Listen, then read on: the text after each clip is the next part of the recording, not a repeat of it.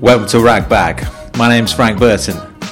A big hello to anyone who's been binge listening from episode 1. It's episode 14 now. You're approaching 11 hours of audio. If you've been listening solidly for the last 10 and a half hours straight, enjoy the ride. There is more to come. Don't stop now. As for the rest of you, show some dedication, please.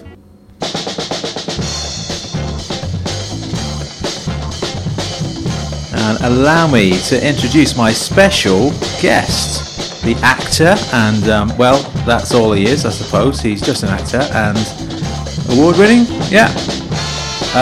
award-winning actor. Oscar-winning? No. The Oscar-losing actor, Benedict Cumberbatch, ladies and gentlemen. He's here in my little makeshift studio in Manchester, but as you know, if you'd have listened to the last edition, I've agreed to have him on the show on the understanding that he doesn't speak. Bless you. So now that I've introduced our guest, I'm going to completely ignore him for the remainder of the show, but he is here. Oh, as you can no doubt hear. I should have put a sneezing ban in place as well, but that's not actually specified on the terms of our written agreement, so what can you do? Anyway, Benedict is clearly very happy to be here. He's got a big smile on his face, grinning from ear to ear. It's like babysitting a 6-year-old boy and taking him to meet what he believes is a real Transformer, but it's actually just a student on minimum wage in a foam suit. Oh, you like that analogy, do you, Benedict? Have I said something amusing? We'll never know, will we? So thank you all very much for all the negative feedback this podcast has been receiving lately. Panda Boy says everything about this podcast is wrong. The music, the presenter, the name, the fact that there's no overarching theme. Pants. Don't ever go at the music, Panda Boy. I'd like to see you do better. Edwina says, great tunes, counteracted by the ramblings of a deluded fool. Now that's a little more even-handed, thank you for that. Henry says, Frank Burton's short stories are the oral equivalent of raw sewage. Can I quote you on that? I'm thinking of getting some flyers printed. Rupert in Toronto says, absolute world class, great music and a great presenter who offers fascinating insights into the lives of his listeners. Shut up, Rupert, get with the programme. Everyone hates Ragbag, it's official. I have listened to your constructive criticisms and I will be making no changes to the show whatsoever, right?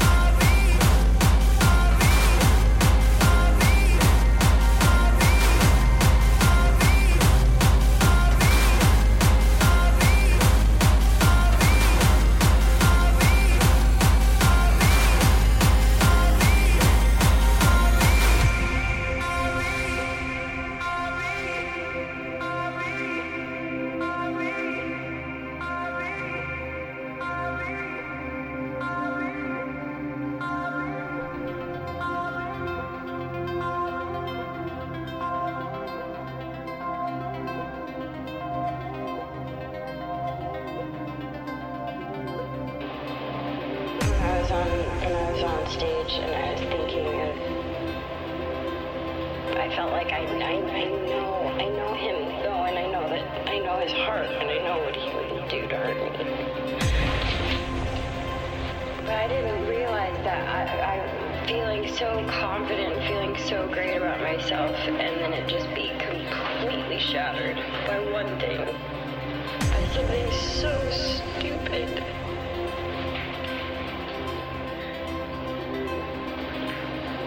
But then you make me feel crazy. You make me feel like it's my fault. I was in pain.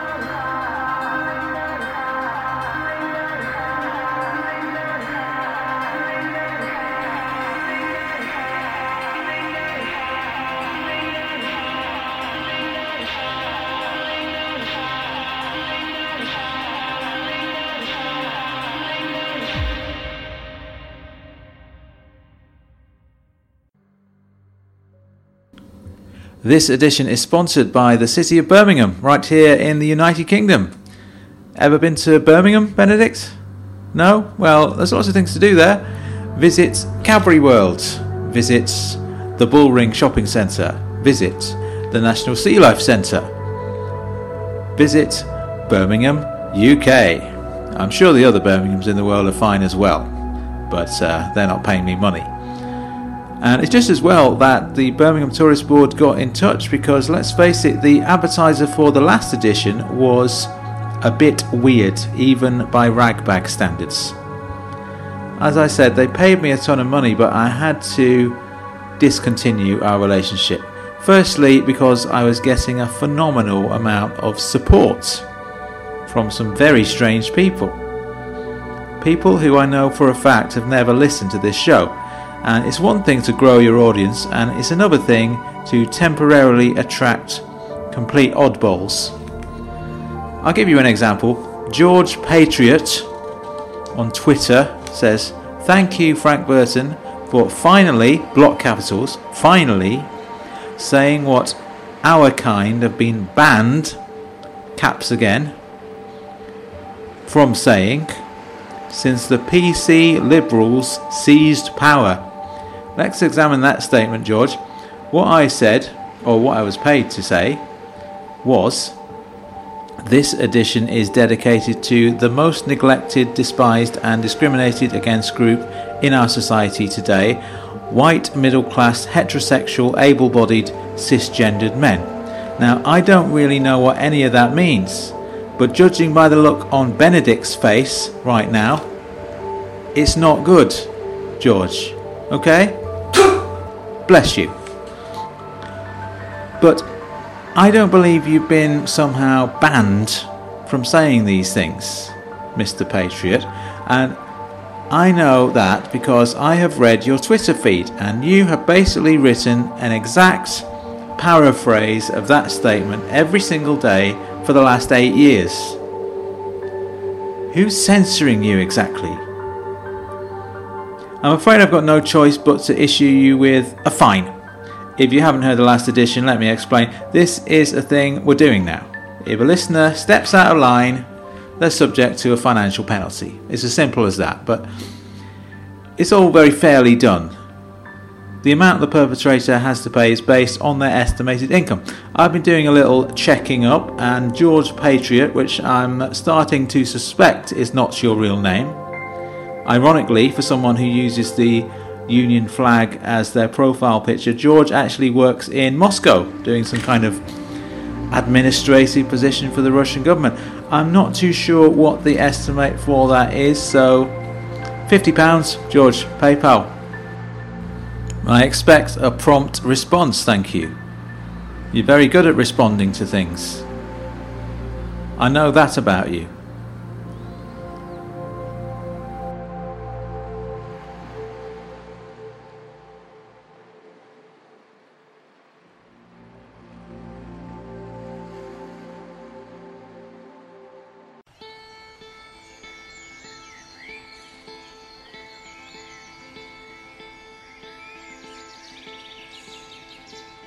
Well, heaven is made out of things that you put me through. There's not much to say, but it is what you want it to.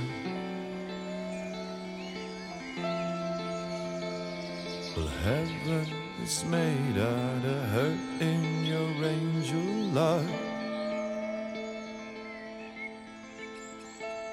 There's not much to say, and it is felt by you and I.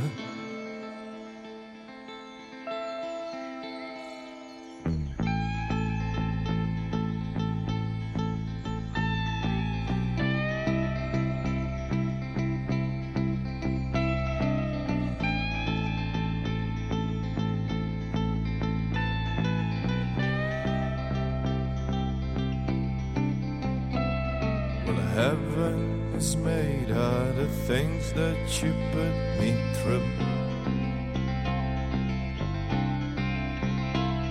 There's not much to say, but the words all the lovers do.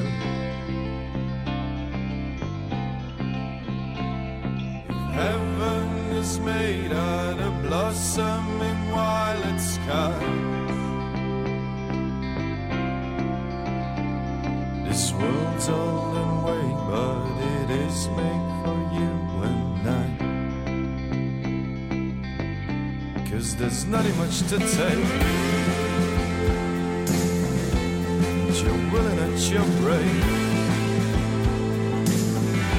And there's nothing much to chew. This world is willing at your lose.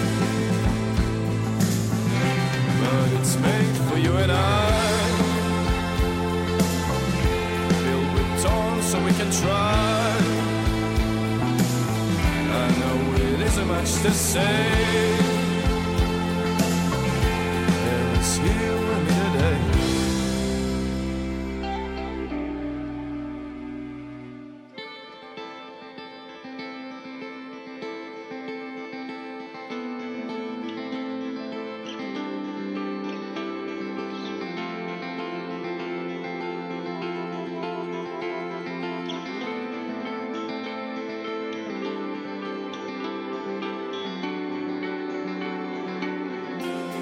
There's nothing much to chew. This world is willing at you lose. But it's made for you and I.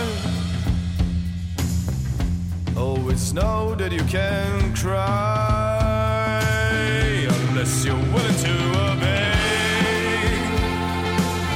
and hope that everything's okay.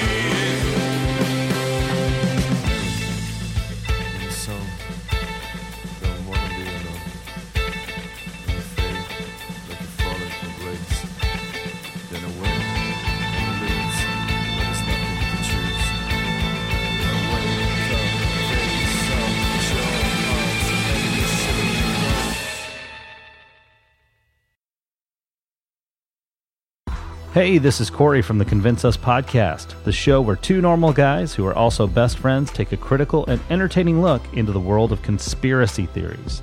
Each week we cover questions like, is the world ran by a small group of lizard people? Does Queen Elizabeth stay healthy by eating human flesh? Is the Earth flat? Well, no, it's not, obviously. It's a globe.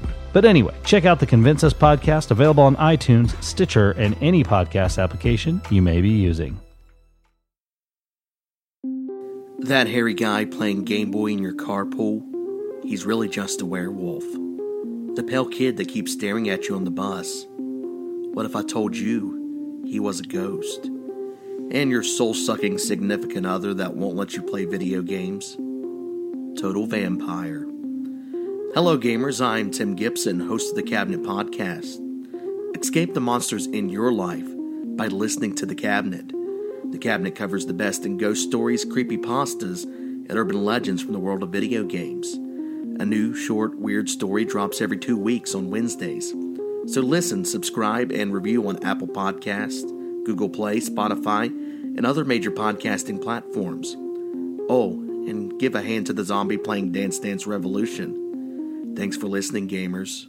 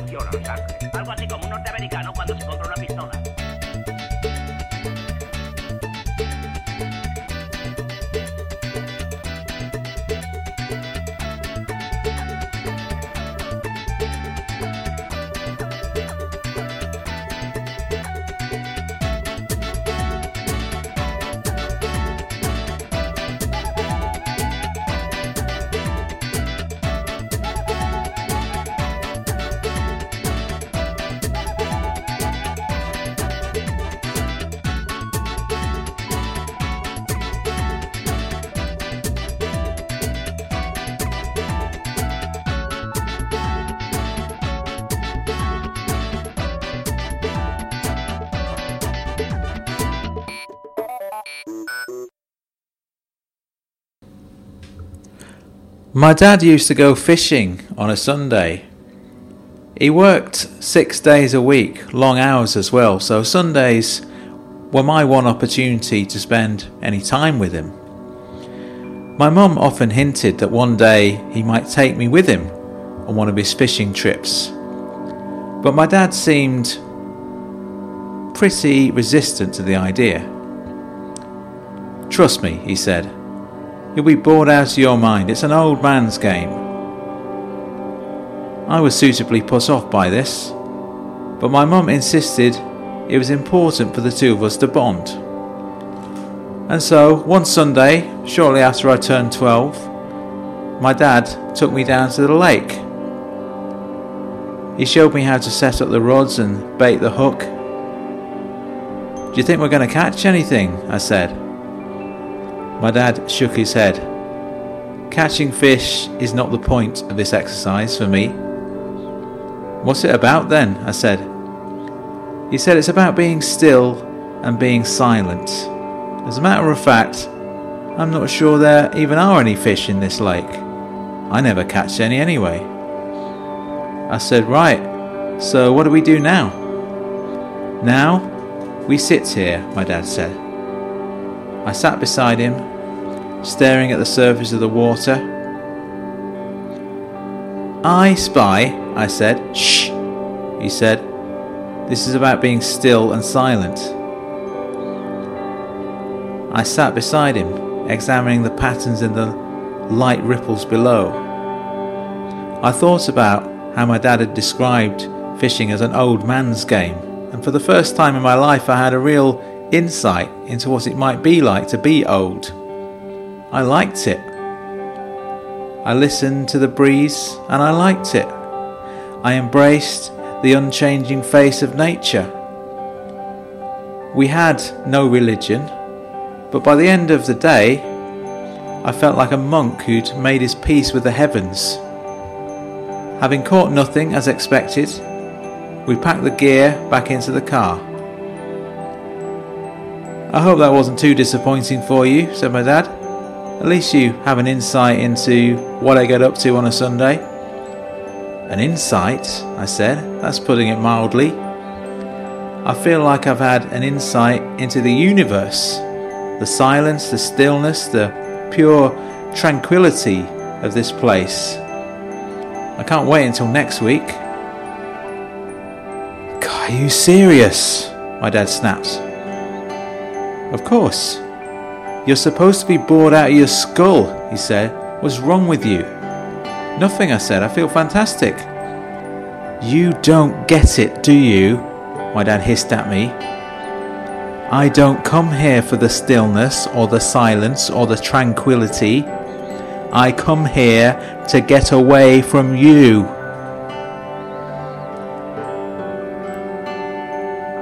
There was a different kind of silence in the car on the way home. "I'm sorry," my dad said as we parked up on the driveway and left it at that. My mum's eyes lit up as she saw the two of us arriving home together. "Boys," she greeted us, "how was your father-son bonding time?" "Boring," I said.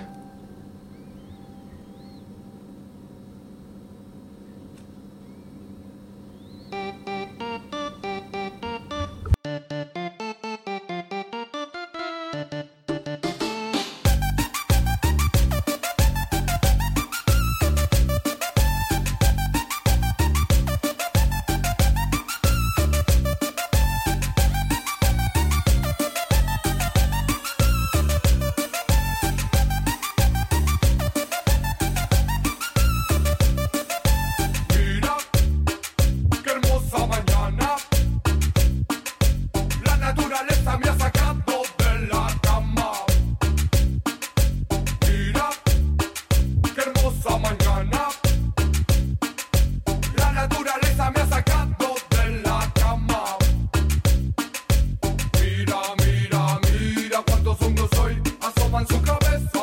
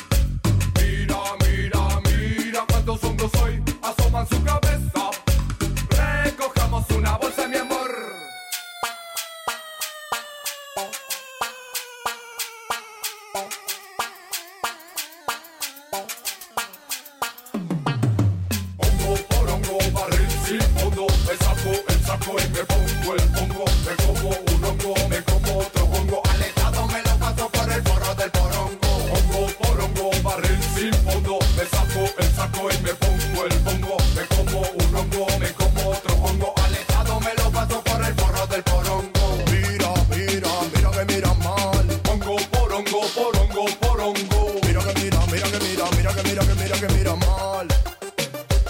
Que mira mal. Que mira mal.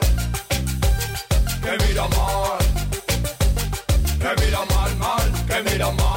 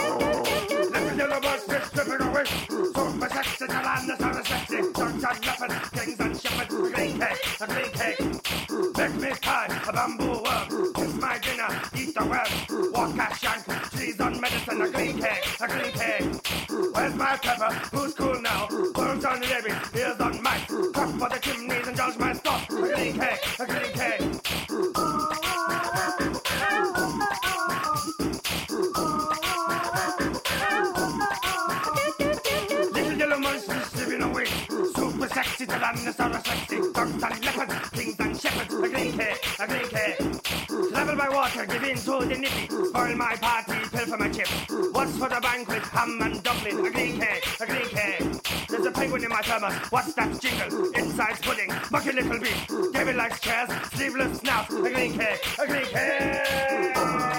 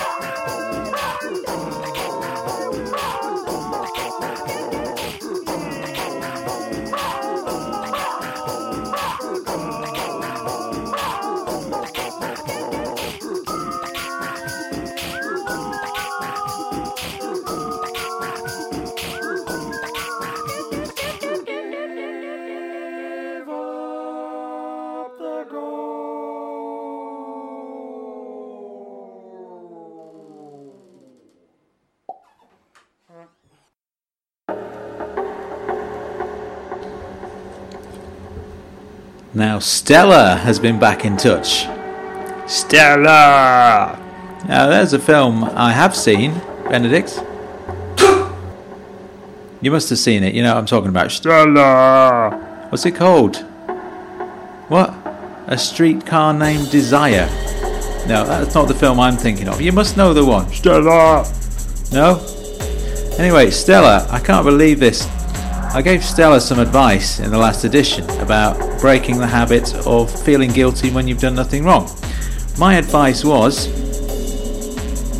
counteract that pattern by doing something wrong and feeling good about it. And the example that popped into my head, and for some reason I also said it out loud, was cut down your next door neighbour's apple tree and set it on fire.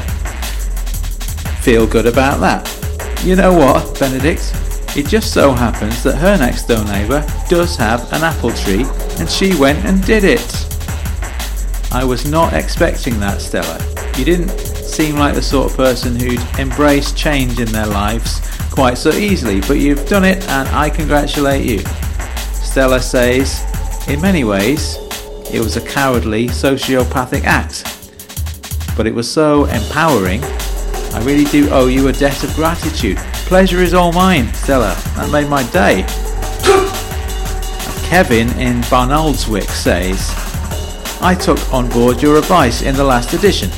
Hang on, it wasn't directed at you, Kevin. I often feel guilty for no reason, and your strategy really resonated with me. Again, it's not my strategy, okay, or yours.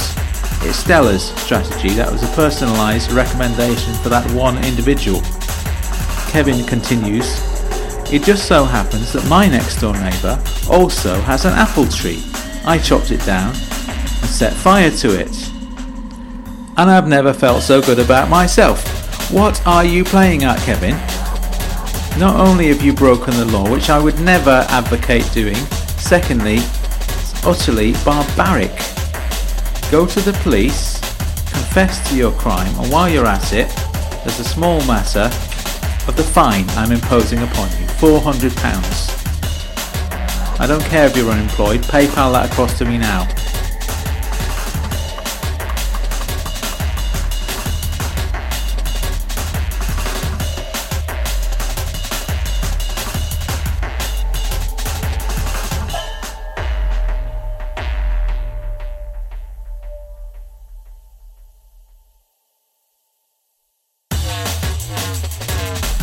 Raj in Mumbai says, I love mangoes.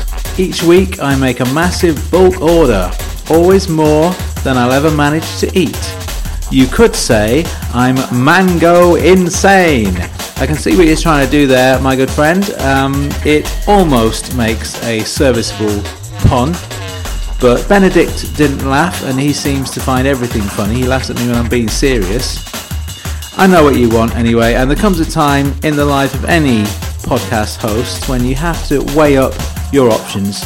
Use the catchphrase that you like but no one else seems to, or keep on repeating the one that people seem to like. On this occasion, I'll go with a popular vote. Shout out to Raj in Mumbai. There's purchasing mangoes for your own personal use, and there's stockpiling mangoes. What you are doing, my good friend, is stockpiling mangoes.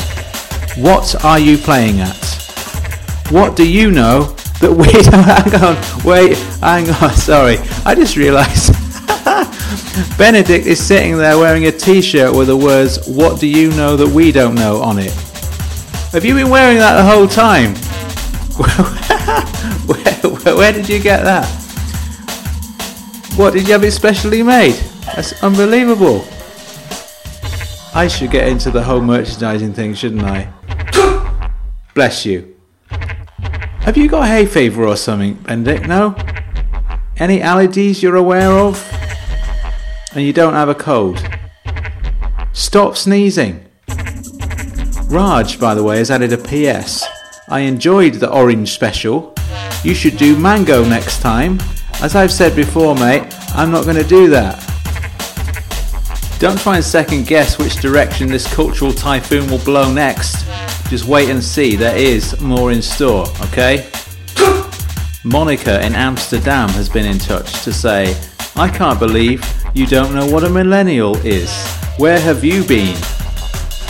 Do not underestimate the depths of my ignorance in these areas, Monica.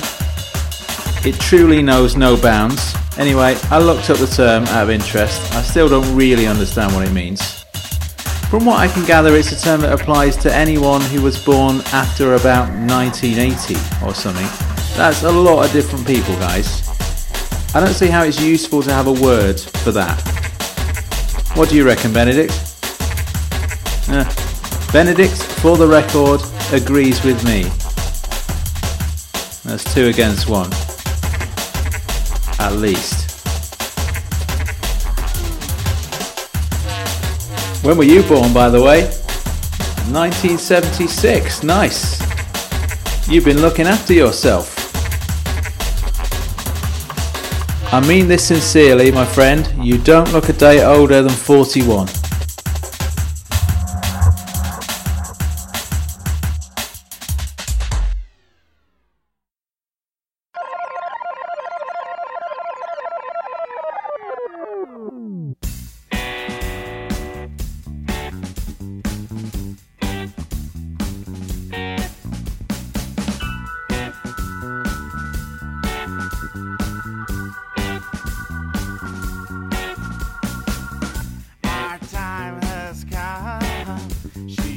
On the porch impatiently, yeah. Time is wiping mud off her boots outside. The crickets tick-tocking hurrah, hurrah. She's getting ready to come in eagerly. The canary stingles spitefully, yeah. Our lease ran out, our furniture sold, our fireplace cold. We still have feathers on our raincoats. We love our pillows and our blankets. It's time for the wolves to burst into our living room. Accused and seduced by the look, can't move like supergravity.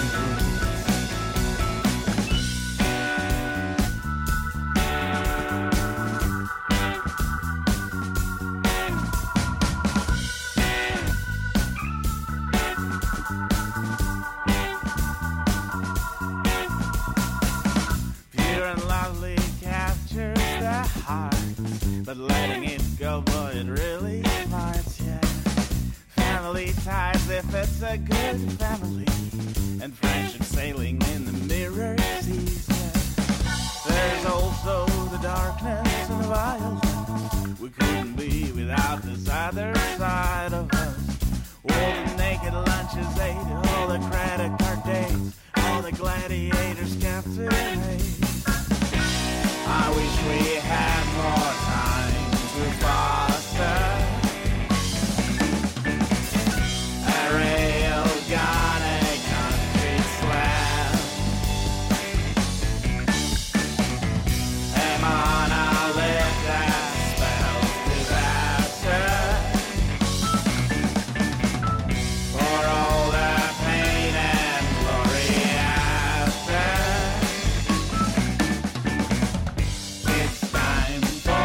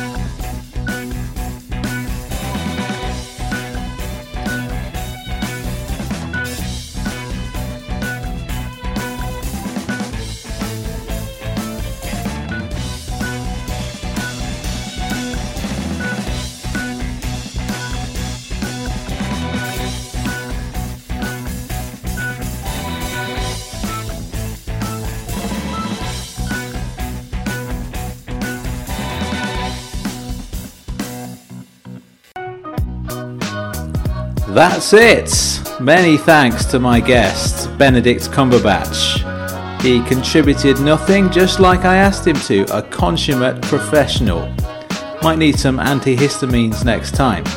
Details of all the music played, as ever, can be found at frankburton.co.uk. Buy my book, A History of Sarcasm, and maybe if Benedict passes me on the details of his t-shirt supplier, we'll work on releasing some merch as well. Although, nah, can't be bothered with all that. See you soon.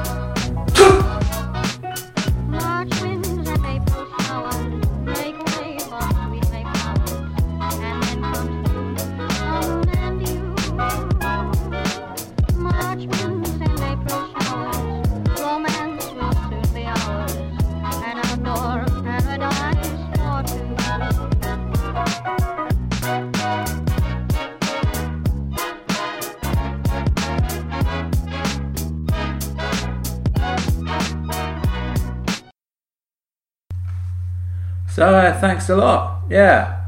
No, I'm glad you enjoyed yourself, mate. No, I'm not definitely gonna guarantee that you'll be welcome back, you know, without first having some assurance that you're not going to sneeze your head off the entire time. I'm just being fair to you at the end of the day. It is really distracting, okay? Also, I mean, what would you do if you came back? Just sit there again?